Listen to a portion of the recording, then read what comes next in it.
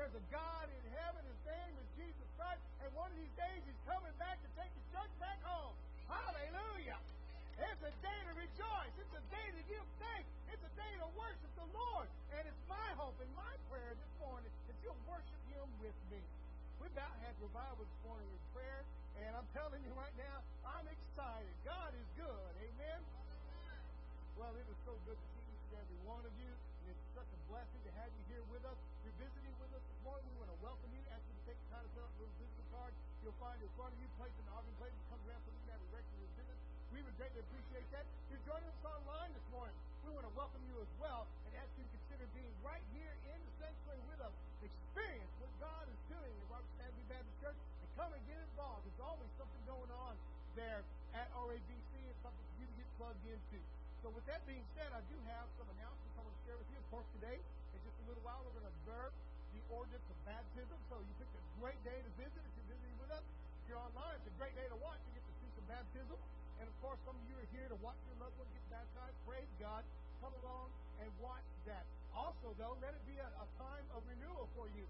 If you're one of those that says, I need to get my relationship with God right, I need to get back with Christ, let it be a picture of what you need to do of dying to yourself and coming back to Jesus Christ. Be a part of that. All right, so what's happening at Robertson Avenue that you can get involved in? Well, number one, today at 4:30, we're going to have our choir practice in the choir room. And then following at 6 o'clock, we'll have our evening worship service right here in the sanctuary. Coming up on Tuesday, y'all, we'll have our ladies' Bible study at 9:30 Tuesday evening. We'll have ladies' Bible study again at 6:30. And, of course, Wednesday morning, we'll have intercessory prayer right here in the sanctuary at 11:30. And then we'll have our Wednesday night Bible study prayer service right here in the sanctuary at 6:30. And don't forget men's Bible study on Thursday at 6:30. Well, we do have a couple of extra things that are coming up that I want to share with you. Saturday night, April 22nd, you'll know, you can take a look inside of your bulletin.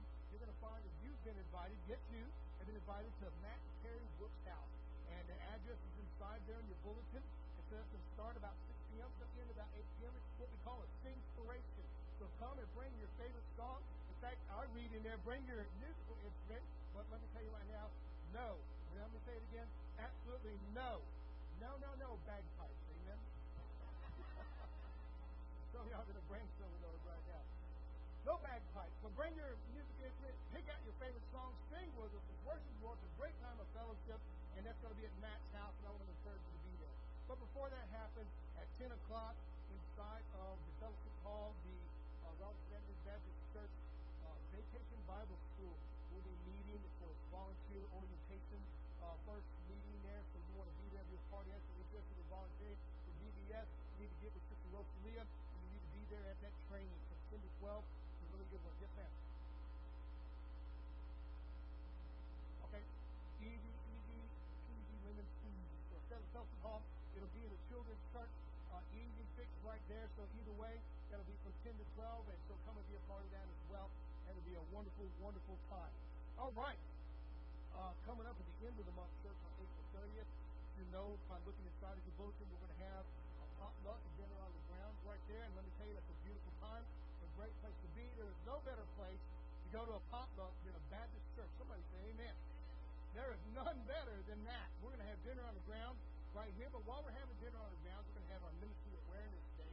And what that means is the ministries that Robertson Avenue, men's ministry, women's ministry, our audio, visual, our security team, things of that nature. We'll set up some awareness trifolds for you to see. And so you can actually get involved there and how to contact those ministries to get involved in it. And speaking of those ministries, there's a brand new one that's starting out, coming up here as soon as it's 2 weeks, right around the 1st of May. You'll find out we'll be teaching a class called Experiencing God. And so there's a sign-up sheet already out before you, right there on the table. If you're interested in that, you say, well, what is that class, Pastor? It's a class on knowing and doing the will of God. So if you're interested in that, go ahead and sign up for it. There's a price for the book, but come and be a part and sign up in there. We'll get the books as soon as we can, and it is a wonderful and powerful class, and I want to encourage you to attend. Even if you've been through it once before, come and be a part of it again. It is a great, great, great class. It's going to be Monday evening, starting in May. So please carefully consider being a part of that. With that being said, I think that's it for our announcement. So let's go ahead and go to the Lord in prayer. And after we pray, would you please rise and welcome one another. Father God, we come to you now in Jesus' name. We give you thanks for this day. Thank you for your Son. Thank you for your Holy Spirit. And I pray, Lord God, that Spirit will fill each and every one of us. Every born-again, blood-bought Christian here today, let us worship you in truth and spirit. And every visitor, Lord, that doesn't know you, may today be the day they do come to know you. Let there be revival this morning, Lord. Let us worship you and let us give you the glory and the praise and the honor. Be with those, Lord God, who are traveling, and those, Lord, who are sick, and those who can't be with for any reason. And bring them safely back again to us, Lord, to worship you. As we give you that praise and ask you to go us down to our time of worship. Which in Jesus' name we pray. Amen. Please rise and welcome one another.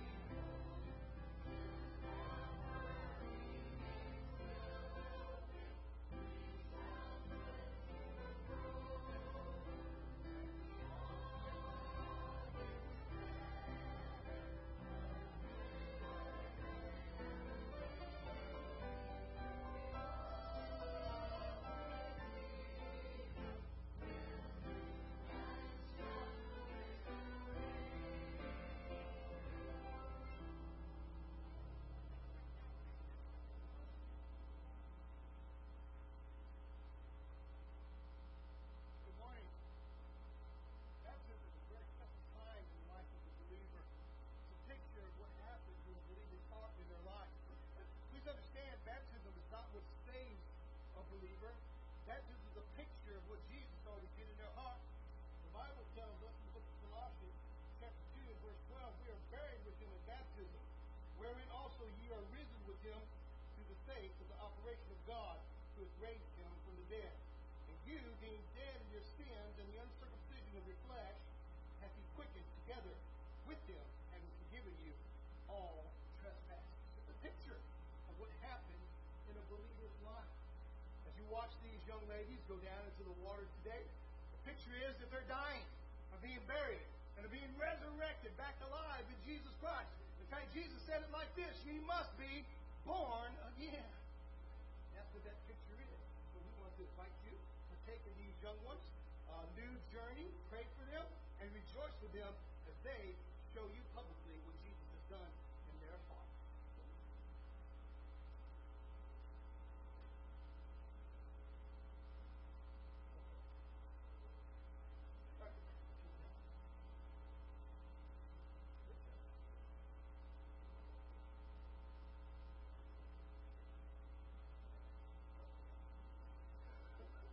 Fiona, because you've appeared in public, confessing Jesus Christ as your personal Lord and Savior, in obedience to His command, I baptize you now, my sister, in the name of the Father, and of the Son, and of the Holy Ghost.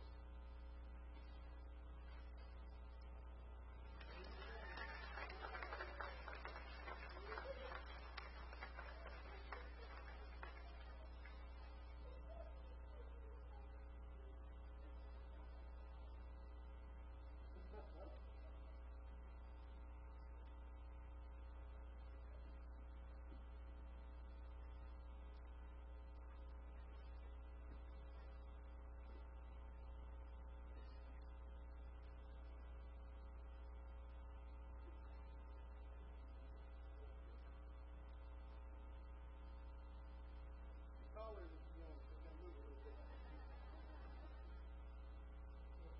Colleen, because you've appeared in public, confessing Jesus Christ as your personal Lord and Savior, in obedience to His command, I baptize you now, my sister, in the name of the Father, and of the Son, and of the Holy Ghost.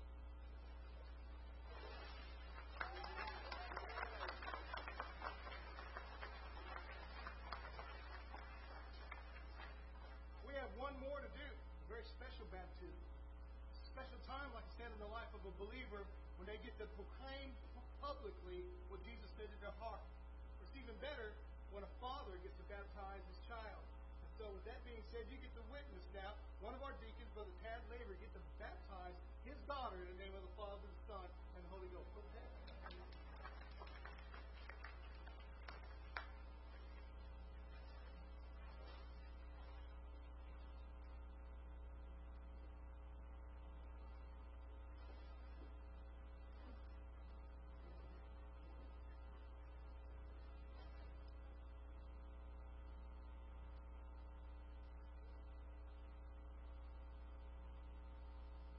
Laura, where are you here?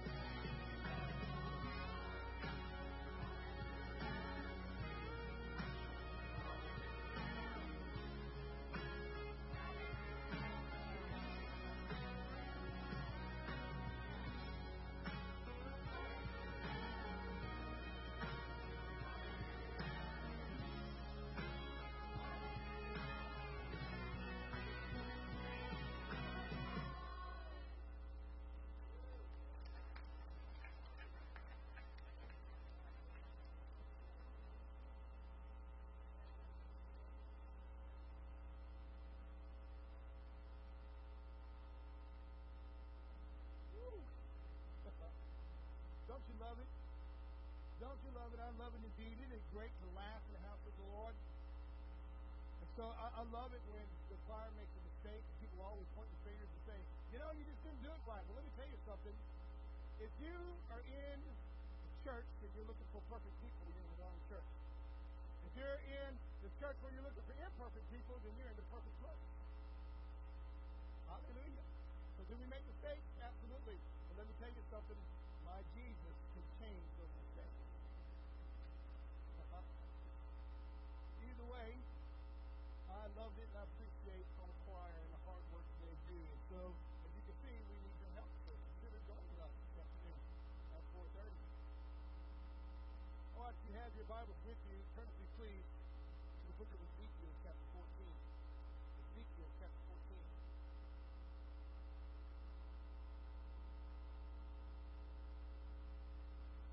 The title of this morning's message is BC Advice for AD Ministry.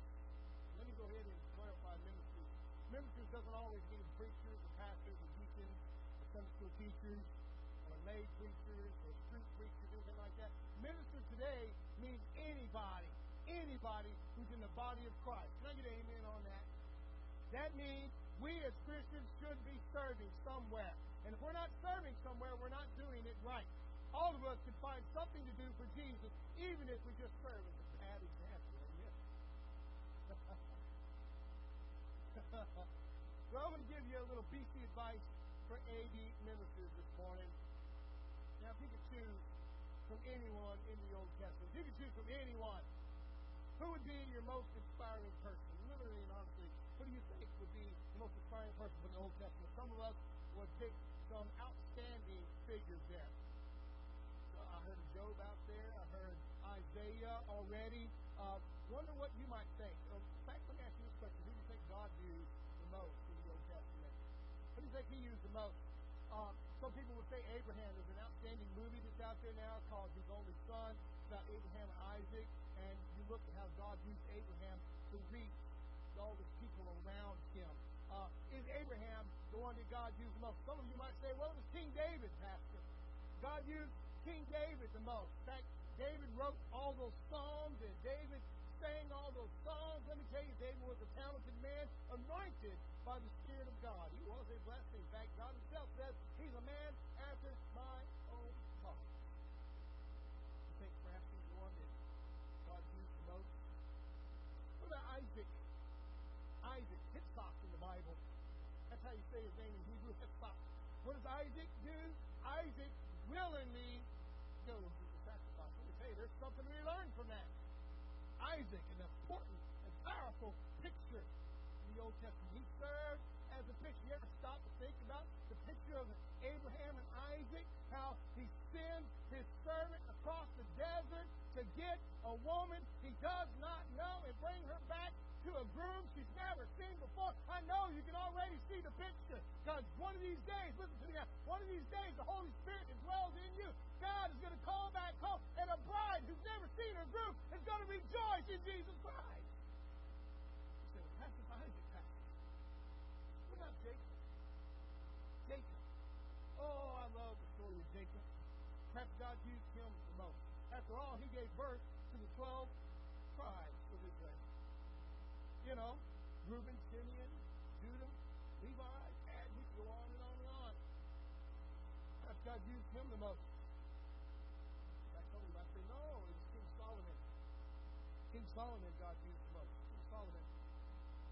Perhaps Solomon served as an example of not what to do, you know. But he also had a lot of good things that he did. King Solomon, wisest man in the Bible. The wisest person there. Solomon, who wrote things like Proverbs, who wrote wonderful statements, taught us so much to live by. So the prophet Ezekiel, chapter 14, verse 14, actually mentions these three prophets. I'd like to look at them with me.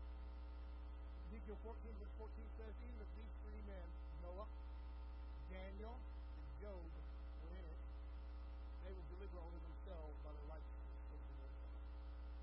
God is looking at the world through the prophet Ezekiel, and Ezekiel and God come together, and this is their conclusion. If these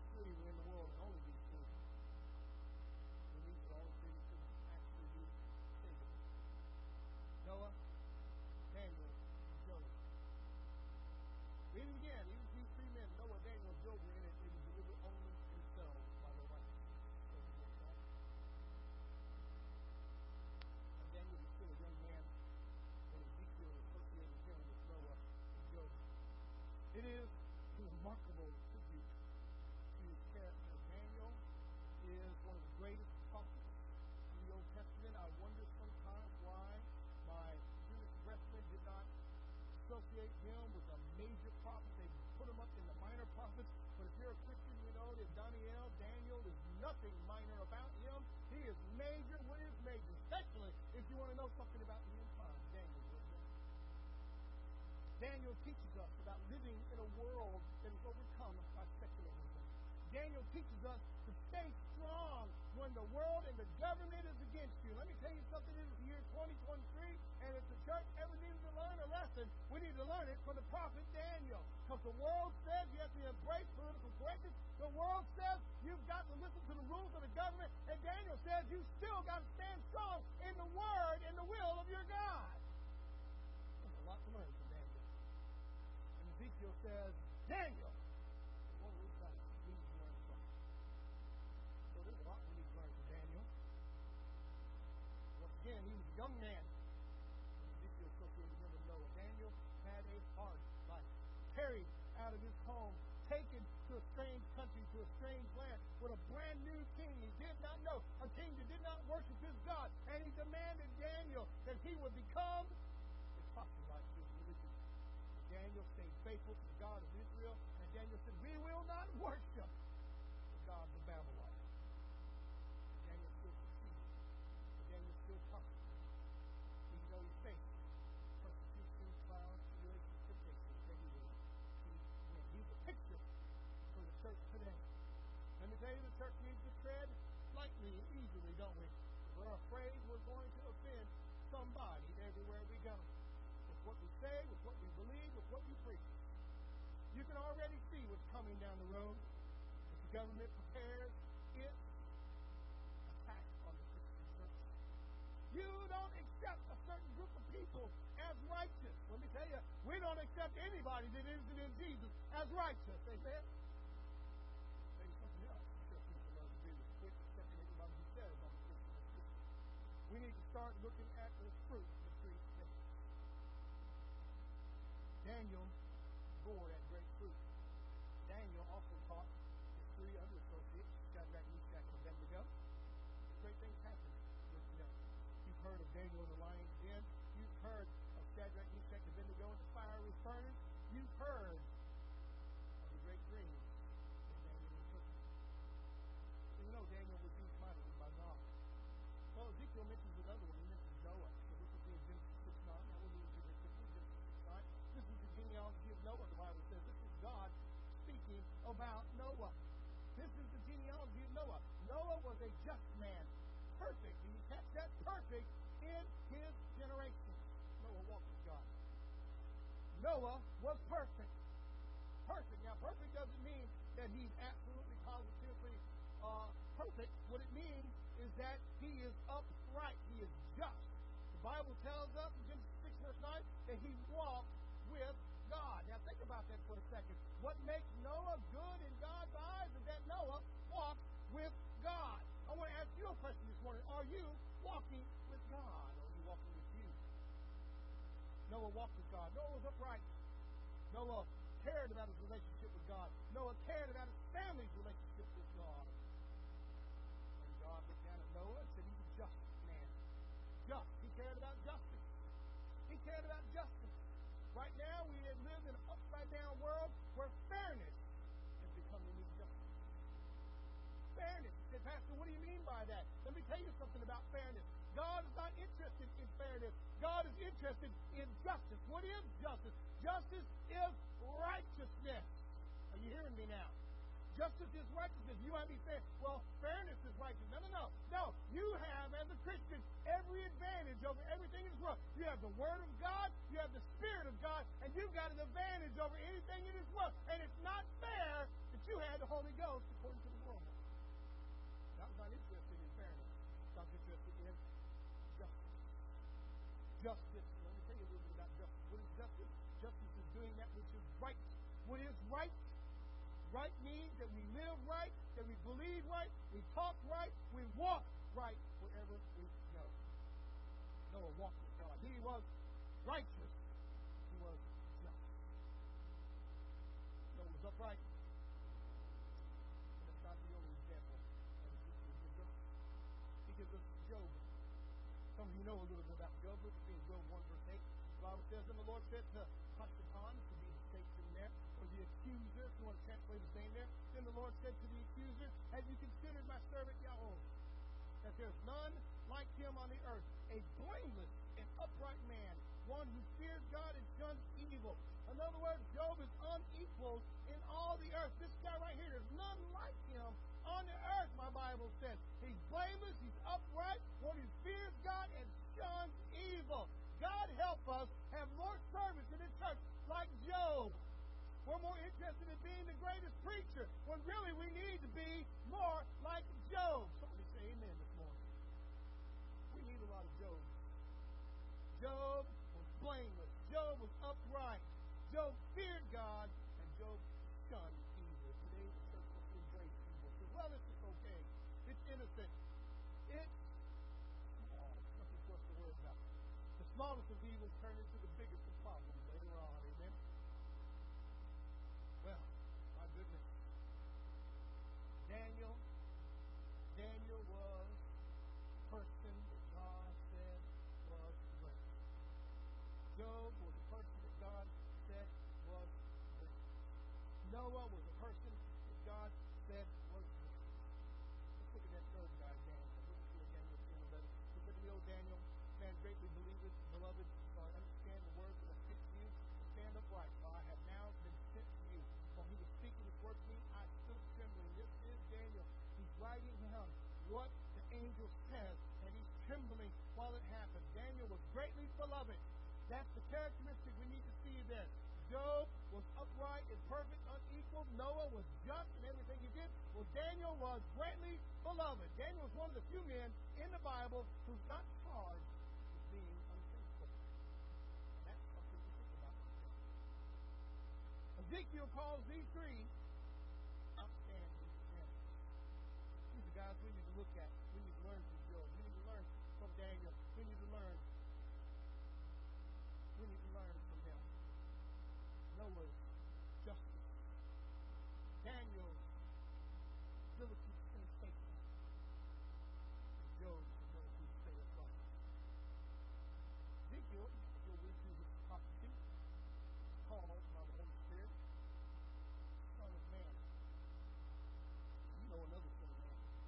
When you open up the New Testament, you learn that Jesus is called the Son of Man. Jesus refers to himself that way all the time. He says, the Son of Man is sent to save sinners. Ezekiel is also called the Son of Man.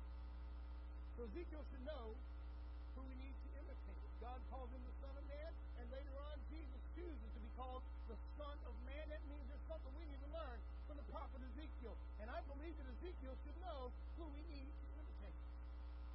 Ezekiel's got a picture for each and every one of us. And that's our message to you this morning. There's somebody for us to imitate.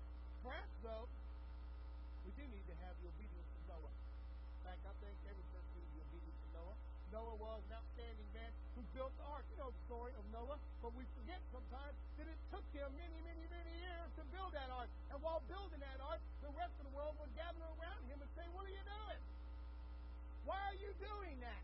They ridiculed him, they made fun of him, and they questioned him. Why are you doing that? In fact, he would tell them, the rains are coming, the floods are coming. They said it never rained before. We need the obedience of Noah. We need the endurance of Job. Job, who was afflicted. Job, who was attacked by Satan. Job, who was tested. Job, who was tempted to actually say to God, kill me. Perhaps we need the endurance of Job as well. But we also need the discernment of Daniel. And Daniel was tempted to go ahead and coexist with those around him. You ever seen that bumper sticker on the back of his car? Coexist. He's got all the different religions of the world. Daniel tempted to coexist. When Daniel says, as a Christian, we can't coexist. My job is to evangelize you. My job is to live as a Christian. To never turn away from my God. We need Job and Daniel's son. Since Ezekiel, the Son of Man, has given us such wonderful advice, it's my belief then it would behoove us to listen to the advice of another Son of Man, one who chose to be called Son of Man. Ezekiel gave us three to learn from, and let me tell you, there's a life gives us just one. Just one, he says, that we need to learn from. That one person, John the Baptist. Look with me in Matthew 11, verses 11 and 19. The Bible says, assuredly I say to you, among those born of women, there has not risen one greater than John the Baptist. Not one. John was the greatest of those prophets. For he who is least in the kingdom of heaven is greater than he, says Jesus. And from the days of John the Baptist until now, the kingdom of heaven suffers violence, and the violent take it by force. For all the prophets and the law prophesied until John. And if you are willing to receive it, he is Elijah who is come. He who has ears to hear, let him hear. But to what shall I liken this generation? It is like children sitting in the marketplace and calling to their companions, and saying, we played the flute for you, and you did not dance. We mourned for you, and you did not have lamentation. For John came neither eating nor drinking, and they say he has a demon. The Son of Man came eating and drinking, and they say, look, a glutton and a winebibber, a friend of tax collectors and sinners.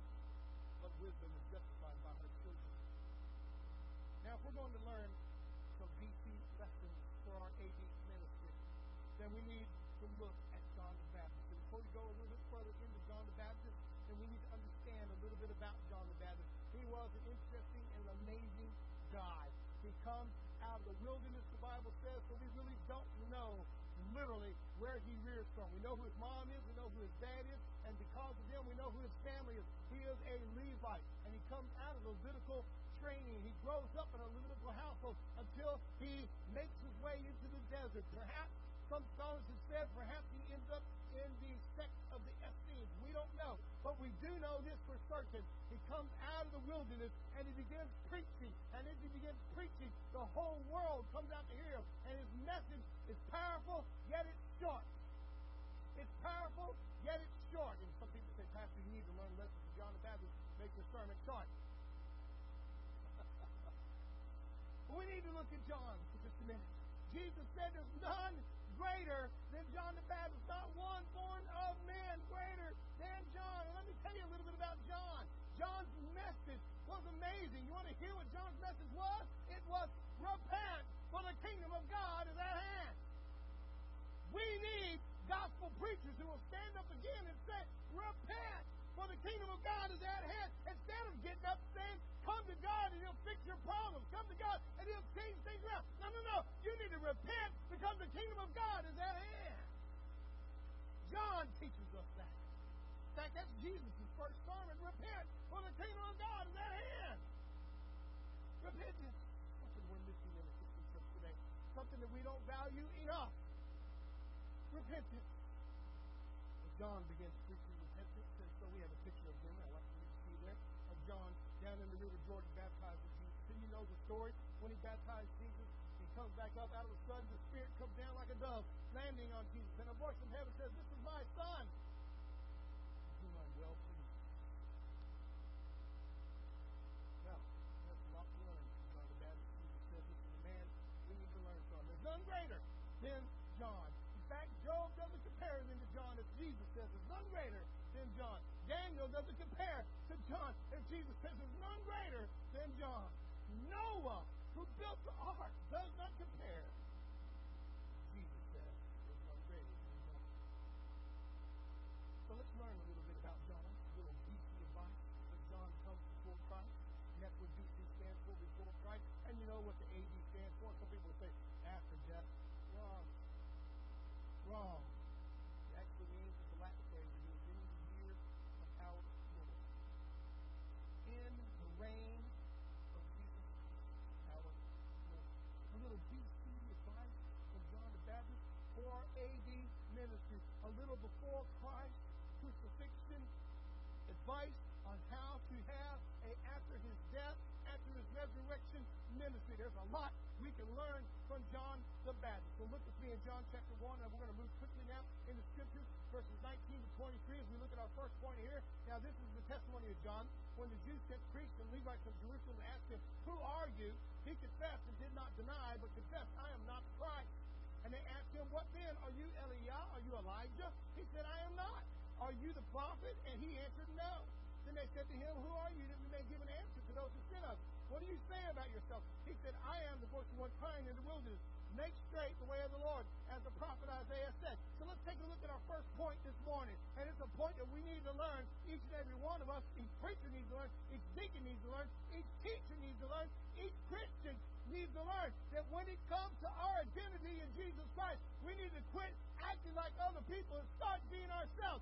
John the Baptist had no problem saying, I'm not the Christ, I'm not Elijah, I'm not that prophet, I'm just old John, and my message is simply repent, for the kingdom of God is at hand. John didn't try to take any titles. Listen to me now. He didn't try to take any titles or take any credit. He denied it. He said no. He said no. He wasn't interested in big churches. He wasn't interested in large crowds. He was interested in souls being saved.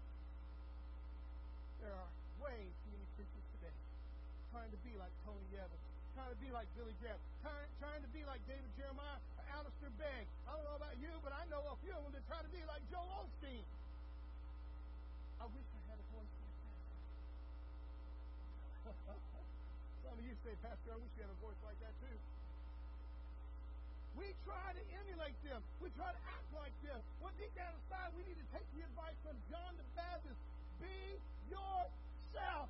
You can put a little taste of you in your ministry. In fact, you need to do that because that makes you who you are. Are you hearing me this morning? If you're going to be the Christian God has called you to be, the preacher God's called you to be, the teacher God's called you to be, then you need to start being your own minister. You need to start being your own preacher and quit trying to act like those other ones on television. God didn't call you to be them. God called you to be you. Abraham Lincoln said it best. He said, whatever you are, be a good one. Oh, my goodness. Whatever you're going to do it the best that you possibly can. If God called you to preach, preach the best way you can. If God called you to teach, teach the best way you can. If God called you to witness, witness the best way you can. If God called you, listen to me now, to reveal your testimony, then testify the best way you can. Quit trying to copy those guys on TV. You've got everything you need to know inside of God's Bible. Start acting like John the Baptist, not Joel Osteen. Yes, hallelujah. There are way too many preachers today trying to be like Tony Evans. Way too many witnesses, way too many people that get out there and write those sermons and say, I did it. Look what I did. No, you didn't. That guy on TV did. Trying to act like Billy Graham, trying to act like David Jeremiah, trying to act like Alistair Begg. They're trying to act like him when really all you need to be is who God called you to be. Simple John the Baptist. John was so simple, he didn't even worry about the clothes he wore. You need to be yourself and what God called you to be. Are you hearing me this morning?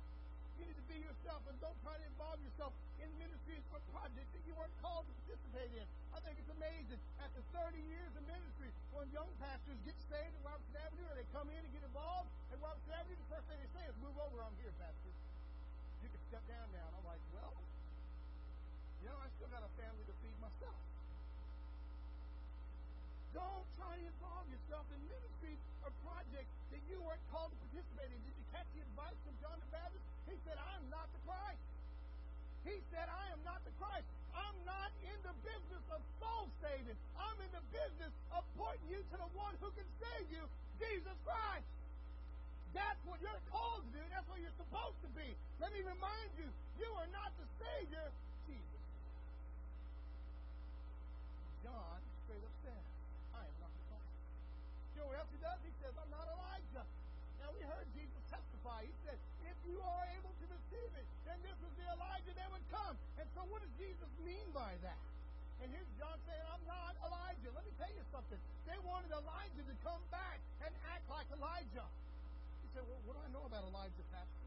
You know a lot about Elijah. Elijah was on Mount Carmel. Elijah had a contest with the prophets of Baal. Elijah there causing God to shoot down the fire and take up the offering. And, of course, he led Israel into a revival. You remember the story. King Ahab had been kind of bringing up trouble all throughout Israel. He had led the Israelites to start worshiping a foreign god and become idolaters. And Elijah comes. Now, Elijah's one of my favorite guys. Elijah ends up running away after this contest. And let me tell you about Elijah, though, before we go any further. Elijah was a big, strong man with a big voice. At least that's how I look at him right there. He has a big voice. He said, Pastor, do you model yourself after Elijah? No. If you think my voice is loud, then I believe you never heard the message of Elijah. Elijah's message was loud. Elijah's message was powerful. Elijah's message was charismatic. Elijah's message had a way of pulling people in.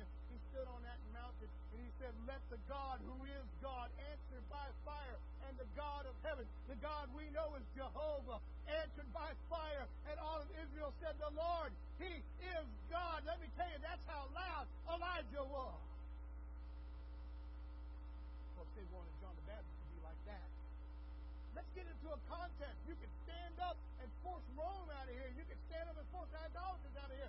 And John the Baptist says, I'm not Elijah. My message is simple. Repent, for the kingdom of God is at hand. I am not the Messiah. I'm not Elijah. He said, I'm not the prophet. People ask me all the time, what prophet are they talking about? The prophet from Deuteronomy 18. This is where Moses himself is speaking. God is speaking through Moses. And God actually says something amazing. He says, I will rise up amongst you a prophet just like me. Just like me. And you better listen to him, because if you don't listen to him, then yet throne will be cut off from his people Israel. That's God speaking through Moses. And what God is saying is, I'm going to rise up a prophet. I'm going to rise up one just like me. God said, I'm going to rise up one just like me, just like God, Jesus Christ. And you better listen to him. And here is John the Baptist saying, I am not that prophet. I'm not the Messiah. I'm not Elijah. I'm not that unknown. I'm just him. And my message is simple. Repent, for the kingdom of God is at hand.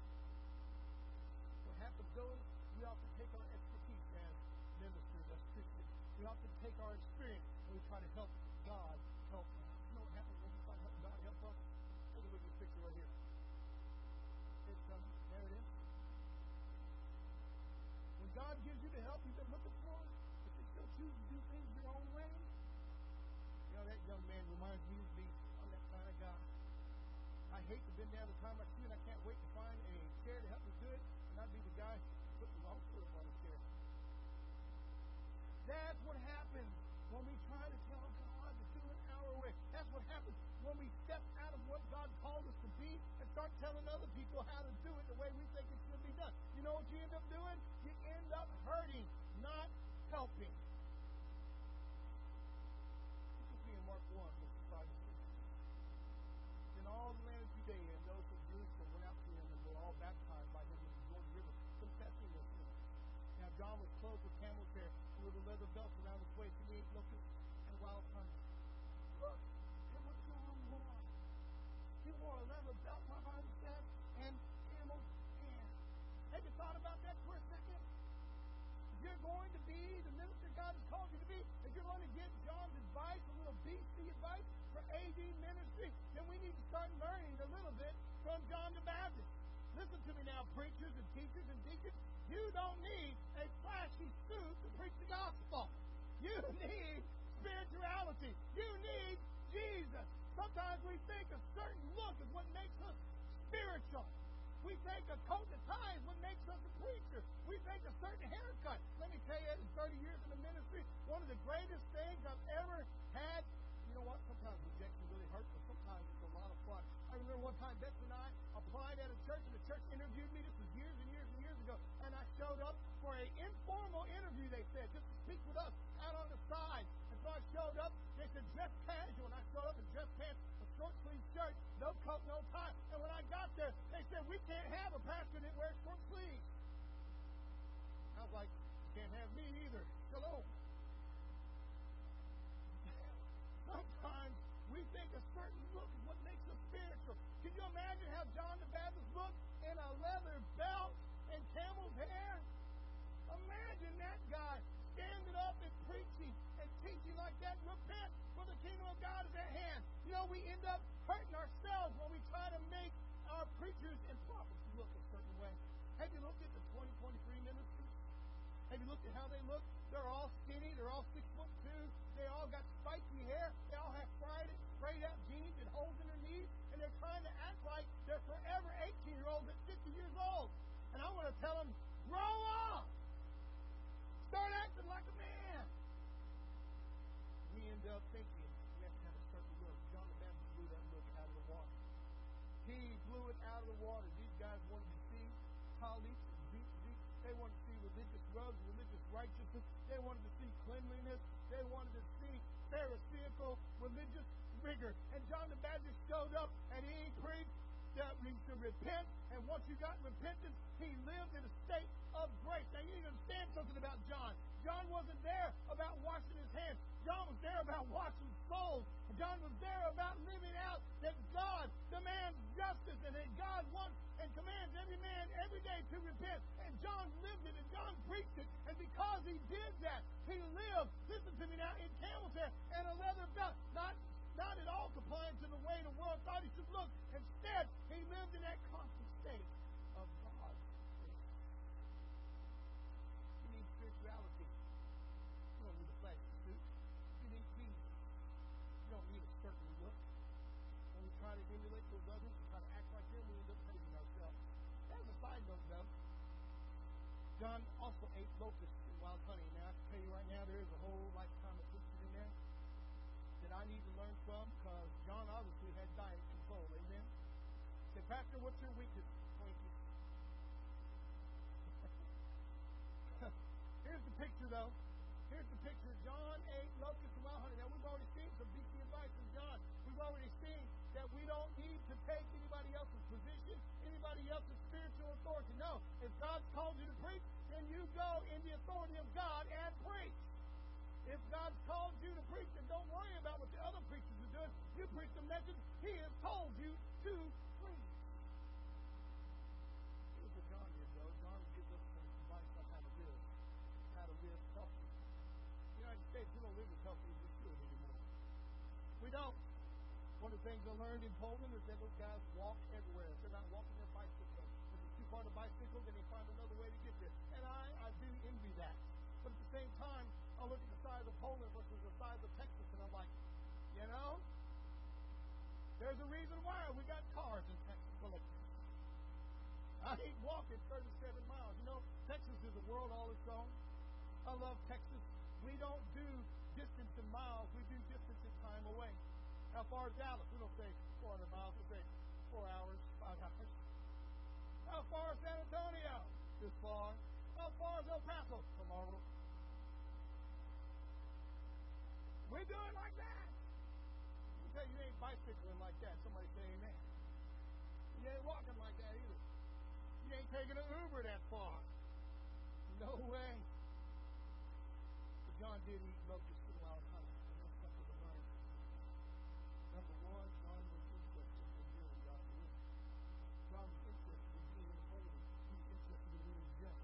He was interested in being about God and God's business. The Bible says we eat locusts and wild honey. And so you need to learn something from that. Number one, this is something we can learn. If you eat only locusts and wild honey, if you eat, listen to me now, look real close and listen. If you eat only locusts and wild honey, you're going to be just like John, unmarried.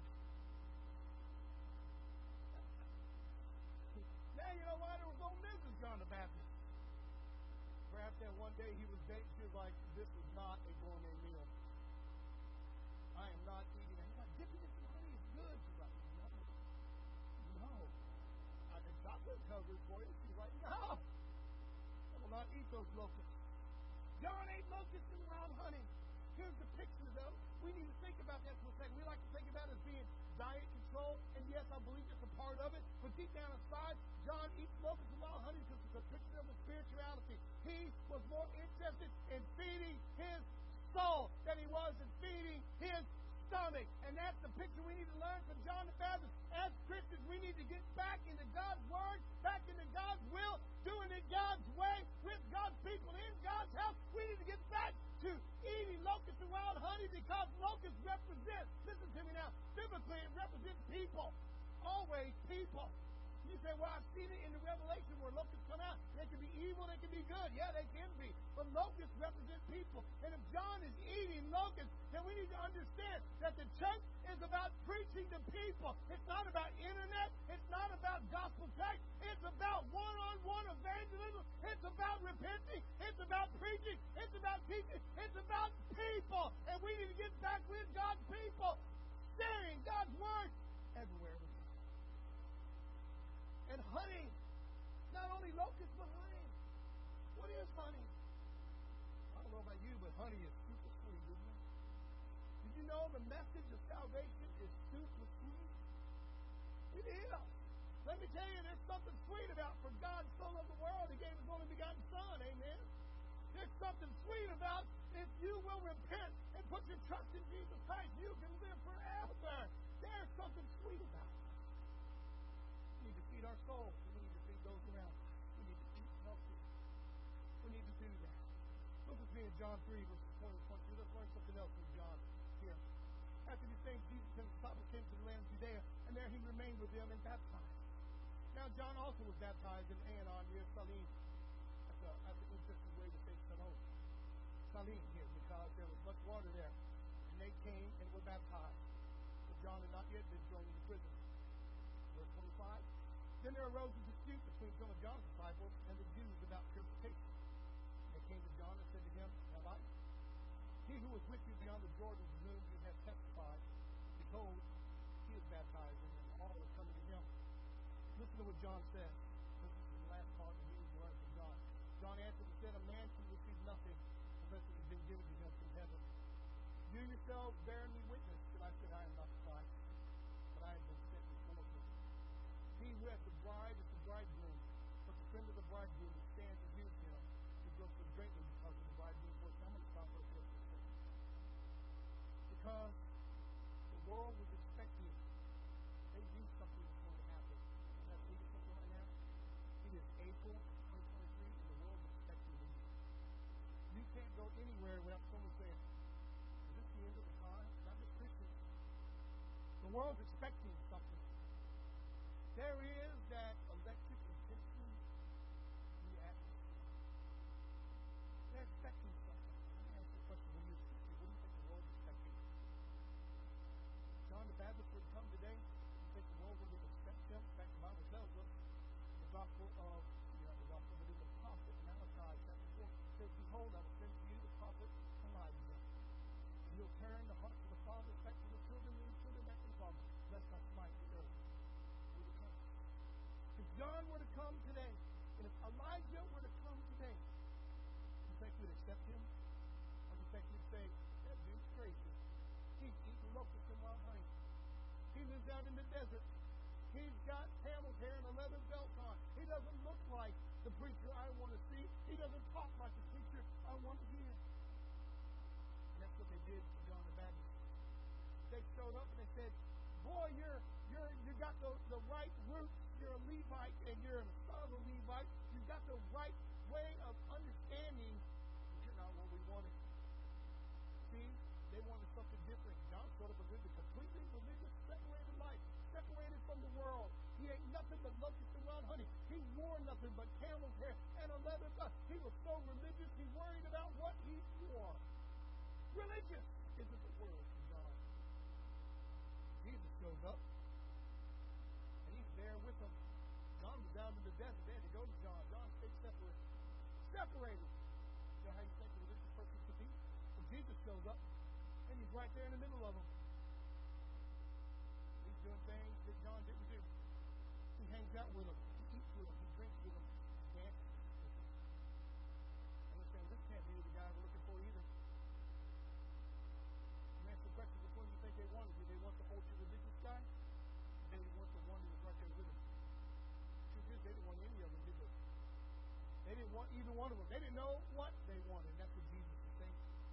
He said, hey, John the Baptist came, neither eating nor drinking, and you say, this guy's full of a demon. The Son of Man comes, and you say, he's a friend of sinners and a wine bibber. You don't know what you want. I think that describes today's non-Christians. They don't know what they want. They want a Savior on the cross. They want a God who fixes all their problems. And they want Him to be far, far away when sin comes along. I want to live in my sin. I want to stay in my sin. I want to love my sin. And you don't need to bother me, God. Until my heart is broken, then you better be close. Can I ask you a question? You want to answer this one for me? The United States of America has seen the wrecks of gun violence. Some of you get mad if they pass me to talk to politics. No, I'm not talking politics.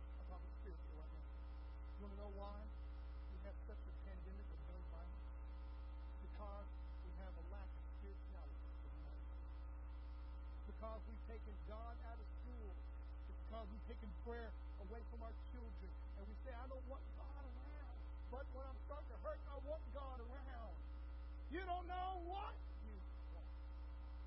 You don't want a John, you don't want a Jesus.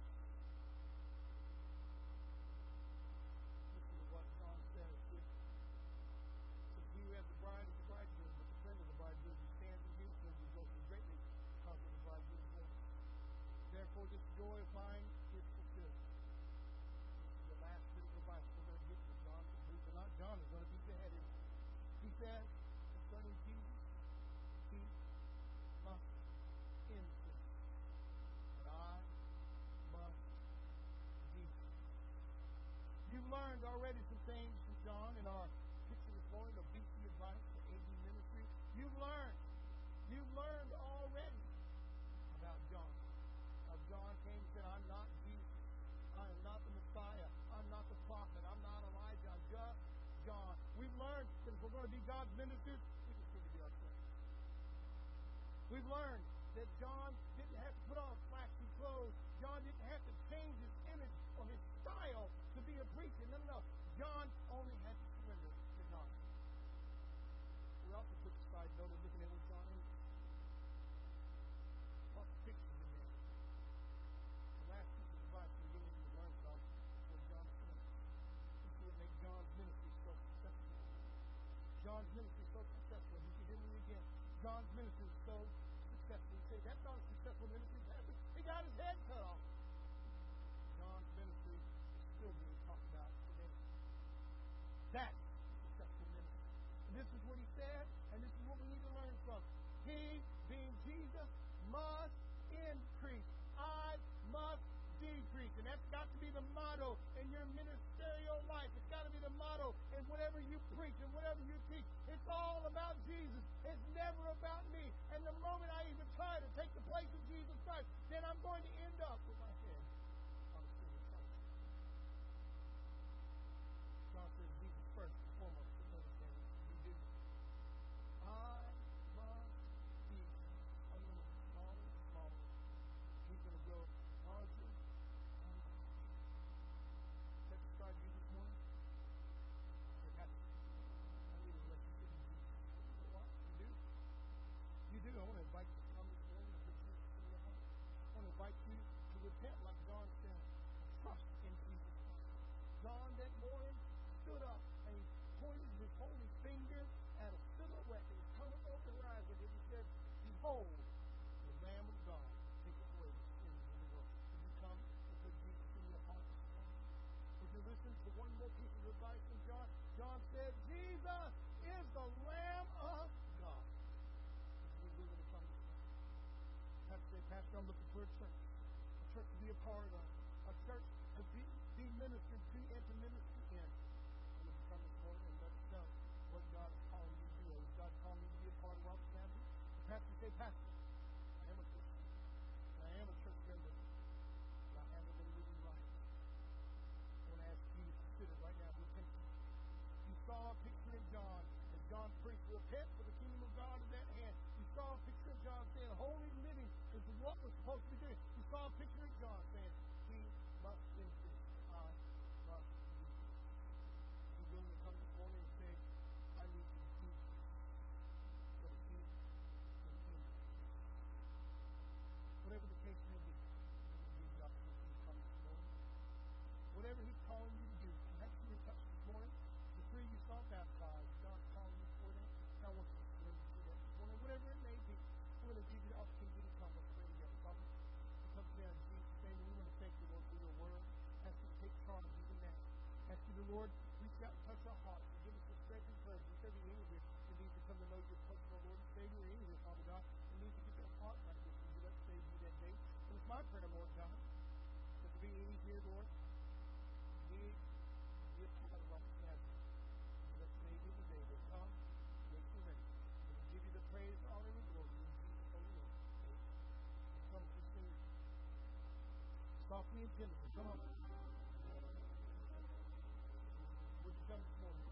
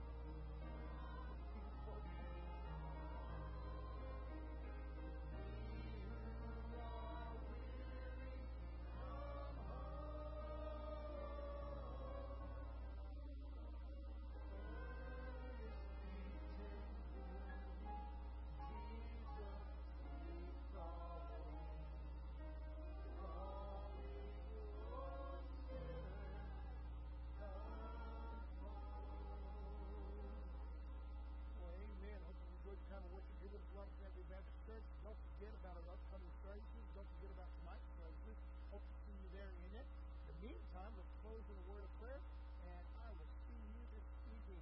Brother Joe, baby, would you close in prayer?